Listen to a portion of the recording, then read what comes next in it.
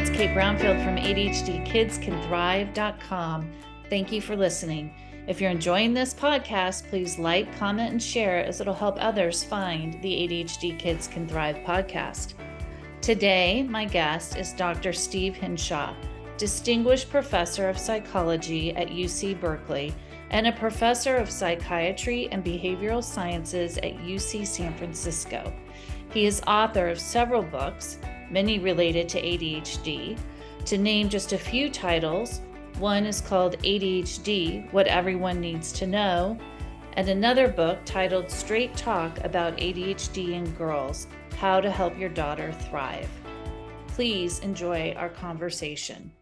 All right, Dr. Hinshaw, thank you for joining me today. I'm really looking forward to this conversation. Eager to get started. Yeah, good. Okay, so you have a plethora of expertise when it comes to ADHD, but there's two things I wanted to focus on with you today. And one was talking about the stigma and misunderstandings that come from having ADHD or the association of ADHD. And then the second topic we're going to cover is what ADHD looks like in women and girls. Yeah, great. Okay, so let's get started. Let's start with the first topic, which is the stigma and misunderstandings that are related to ADHD. Why is this such a polarizing condition? And the name just like creates so much division in the world. Well, that's the $64 jillion question. And stigma is a term with origins in both ancient Greek language and ancient Latin language. And it literally refers to burns or brands. You brand someone who was in an out group. If I was at the Agora in ancient Athens, the marketplace, agoraphobia literally means fear of the marketplace. How would I know if I were shopping next to somebody who'd fought for Sparta or was a traitor or former slave? The Greek government, the Athenian government, would brand in the neck and shoulder that you were such a person, so everyone would know. Most stigma today is psychological. Hitler, for those people in concentration camps, tattooed or burned letters and numbers into the left wrists of people in camps. Many nations literally branded HIV positive individuals in the 80s before treatment became readily accessible and effective. But today, it's less a physical brand than a psychological brand. And there's a ton of work on this concept of stigma as applied to mental and neurodevelopmental disorders, and I've written about it extensively. One of the key points is that the rule of thumb is the more severe the condition and the more chronic the condition, the worse the stigma. Chronic illness is more stigmatized than occasional flu. Right. And then, of course, we came up with discovered the COVID and the epidemic and the pandemic. And so COVID, because of its potentially longer lasting phenomena and because of its contagion, could have been pretty stigmatized. A lot of controversy there too. But the point is, ADHD doesn't seem on the face of it as severe as schizophrenia or bipolar disorder or PTSD, conditions that receive a lot of stigma. Many people with ADHD do fine, kids during English and not so well during algebra or vice versa. It's a condition marked by consistent inconsistency. Right. In fact, to get scientific and wonky for a second, there's a lot of work on, is it working memory or is it planning or is it cognitive control? What are these executive functions? Which one is the most telling for kids and adults with ADHD? And it's a trick question. The answer is all of the above. No matter what the task is that an individual with ADHD is engaged, the mark is how consistently inconsistent the performance is. You get it right for a couple trials, and then maybe you space out, or you don't regulate your attention well. So the mark of the disorder, even at a brain science level, is inconsistent performance, highly variable performance. But you see, that provides a clue. If I see you or someone else, and I'm led to believe you have ADHD, but you seem to hold it together during one conversation, but lose it in another. Or you do well in casual friendships, but intimate relationships are trickier. Or you can do well in job A, but at job B that requires a whole lot of executive control, you don't do so well. It must be you. You're not trying. When people are inconsistent, we make the attribution that it's under their personal control. And intriguingly, autism spectrum disorder, schizophrenia, which can be chronic, stigma in some ways may be less than in the old days because we understand there's a biological basis and the person is, quote, afflicted across most situations. So ADHD receives a lot of stigma because we really don't believe the person has a, quote, condition. They're just not trying hard enough. They're just spacing out. And if only they put their mind to it, they could get the job done. Right. Okay. And then I think we see in media, they play on that, right? By saying ADHD doesn't exist, it's not Exactly. a real thing. And then And that's what creates right.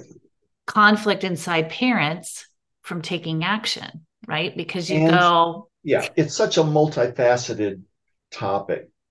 ADHD has, and a lot of interesting research has been done on this, remarkably consistent prevalence across the world, maybe except in a few subsistence nations that don't have compulsory education, where ADHD would be low on the priority of ever getting diagnosed. But across Asia, Europe, South America, Oceania, about 5 to 6% of kids get a diagnosis of ADHD if you do the right evidence-based interviews, checklists, get a developmental history, etc. However, the US and Israel have about double that rate. yeah. Very high achievement societies. Are there really more kids with ADHD in those societies? Or do we look for it because, gee, maybe that's a threat to our school district's test scores? Or maybe because we're so concerned about performance, especially these days in kids from lower social classes, ADHD can be a convenient diagnosis to give in 5 or 10 minutes in a pediatrician's office without the evidence-based assessments. So people say you're just making it up. There's no such thing. And overdiagnosis can be a problem without good assessments. But as we'll talk about in a few minutes, for girls and women still, there's a tendency to underdiagnose because everybody knew since the history of hyperkinesis, hyperactivity, MBD, ADD, ADHD has unfolded. It's a guy thing. Girls don't really have it or get it. And so uncovering that myth and showing that girls can and do have ADHD can help to set the record straight. But then girls may have their own stigma because it's not expected. Girls are supposed to be compassionate. Girls are supposed to be focused. 60% of college students in the US today are women, not guys. And so it defies the stereotypes that a girl could have ADHD, especially because ADHD can wreak havoc with close relationships.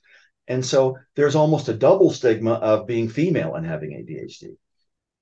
Oh, interesting. Okay. And it takes longer okay. So we'll get into that. So let's We'll get move into that. into Yeah. that. Let's move into girls and ADHD and how that looks different than in boys.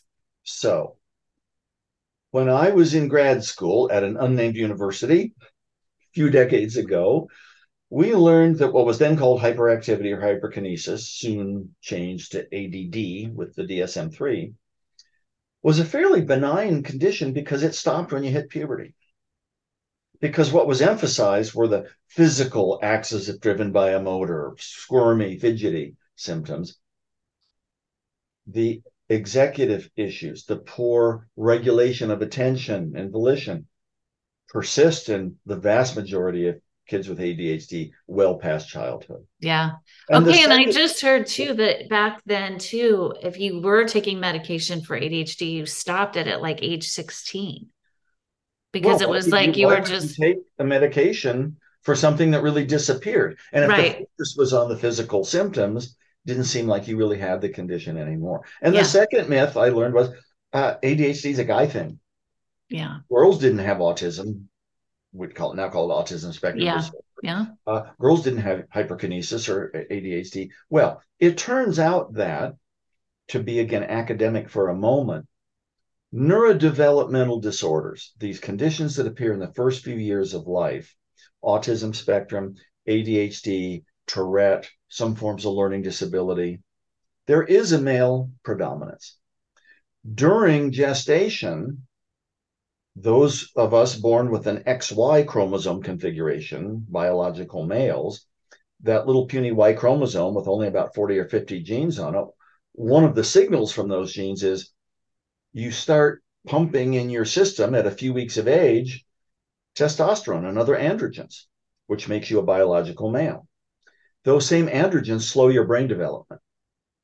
At birth and for the first few years of life, girls are way ahead of boys in terms of language development, empathy, cognitive skills. So it's little wonder that social conditions like autism, executive cognitive conditions like ADHD do have a male predominance, about 3-to-1 for autism, about 2.5-to-1 for ADHD.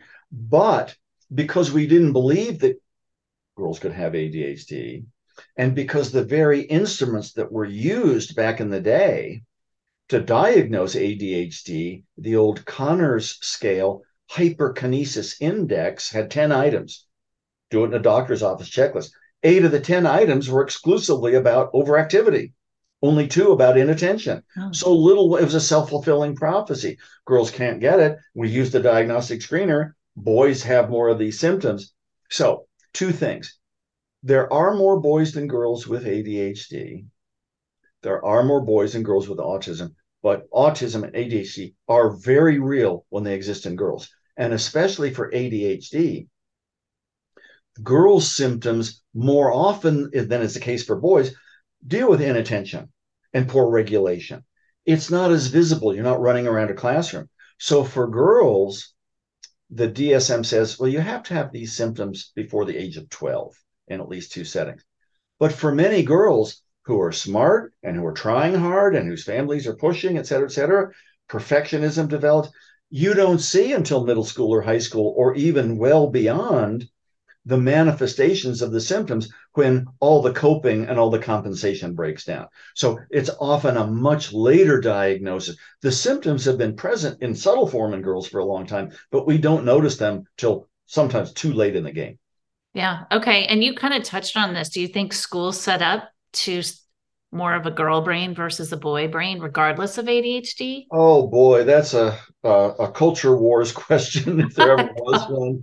I mean, well, the question is, does it play just girls the way they're designed, just have a more natural affinity to kind of. Girls are, as I mentioned a moment ago, at ages 2 and 3 and 4, they have bigger vocabularies, more social, more compliant. Girls seem to do better in school, and the test scores show this in many subjects, for a long time compared to boys.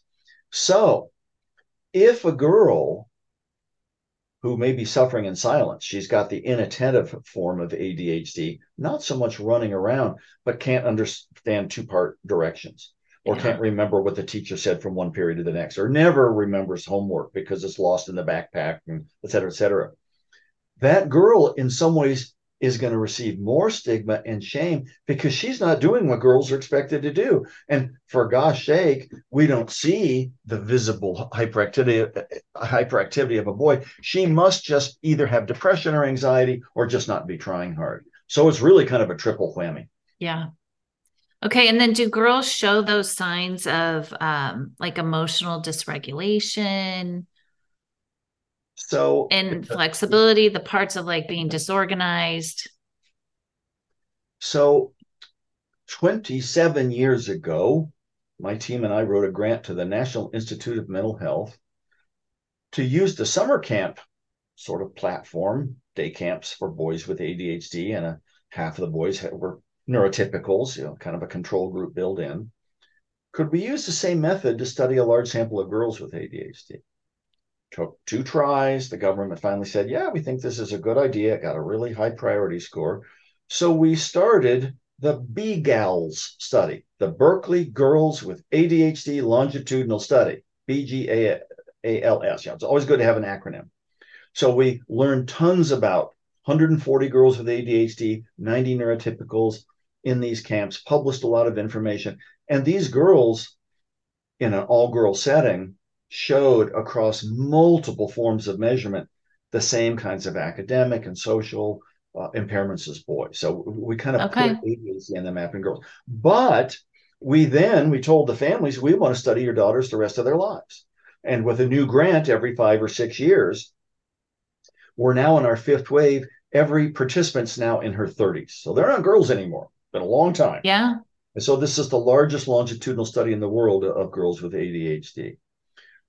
To make a very long story short, compared to boys' follow-up studies, our own and many others, where many boys with ADHD, especially if they're pretty ornery when they're younger, go on to juvenile hall, have a pretty aggressive trajectory. Boys tend to abuse substances more than with ADHD, more than neurotypicals. Our girls were somewhat more aggressive than neurotypical girls, but not nearly as aggressive as our boys with ADHD. Didn't have the same rates of substance abuse, although some clearly did.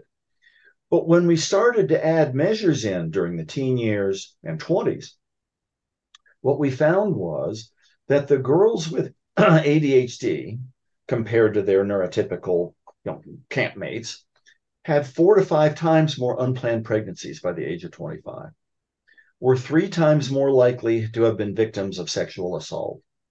Oh, wow. And by the ripe old age of 19 or 20, and then it increased to the late 20s, a quarter of the girls with ADHD had made a serious attempt on their lives. And over half were engaging in cutting, burning, what we call NSSI, non suicidal self injury, 3 to 4 times higher than their neurotypical comparison peers.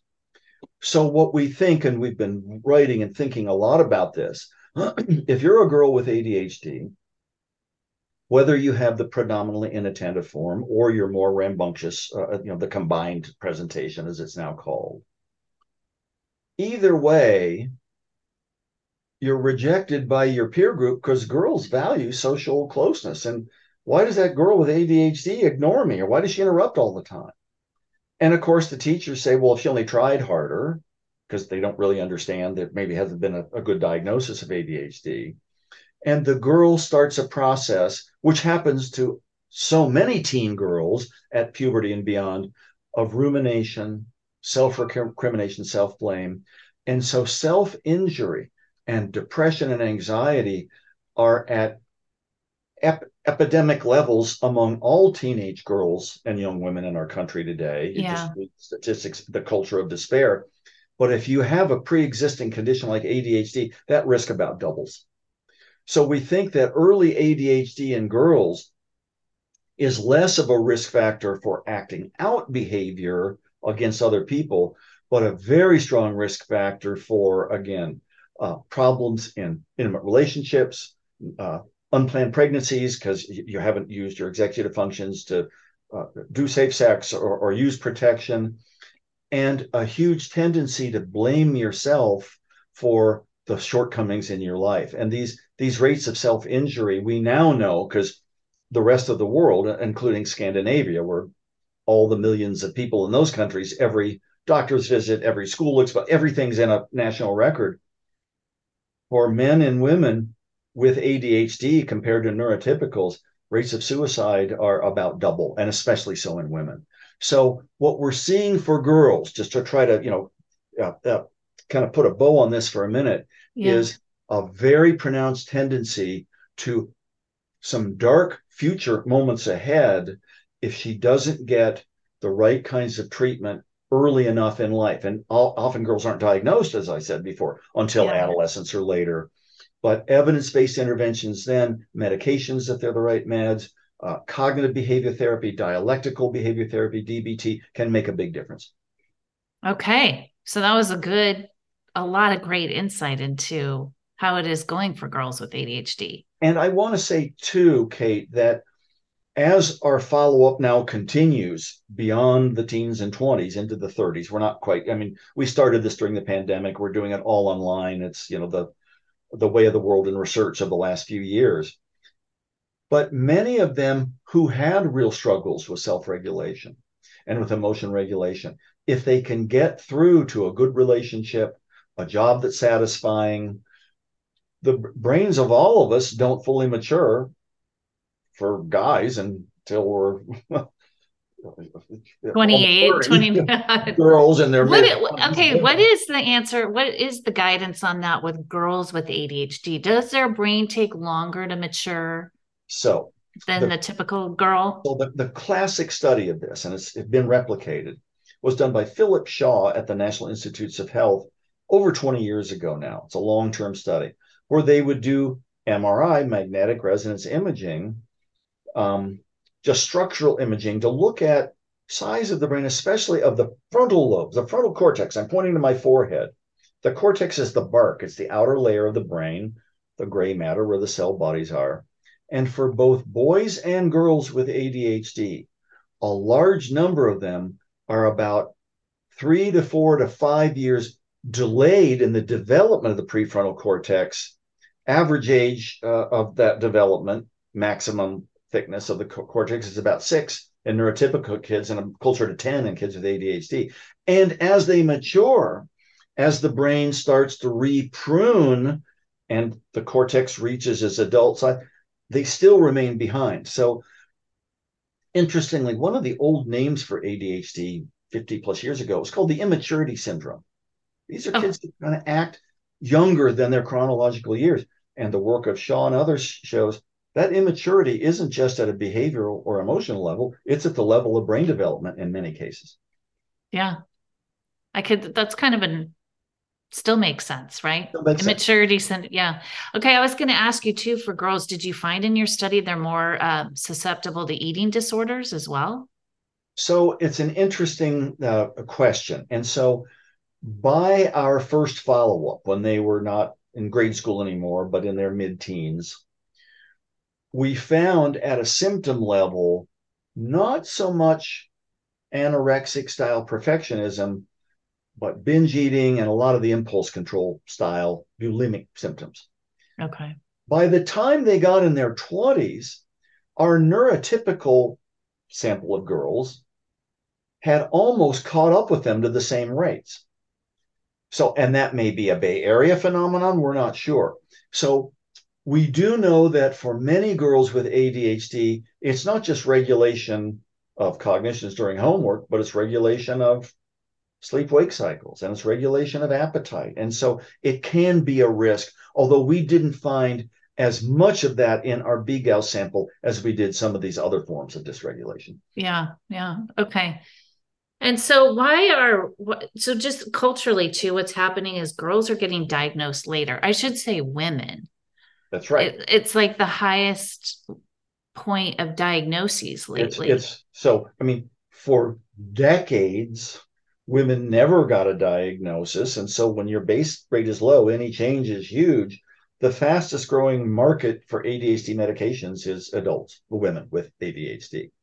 Now, this is a good thing if the assessment is accurate, because for so many of these women, oh, when I was a teen, my shrink said I had an anxiety disorder. Well, you may have had anxiety secondary to having had lifelong ADHD that no one ever detected. Right. Right. And so we have to understand that it's every woman who walks into an ADHD specialty clinic or her general practitioner's office who, and you know about the TikTok phenomenon. There's a lot of self-report scales now out online.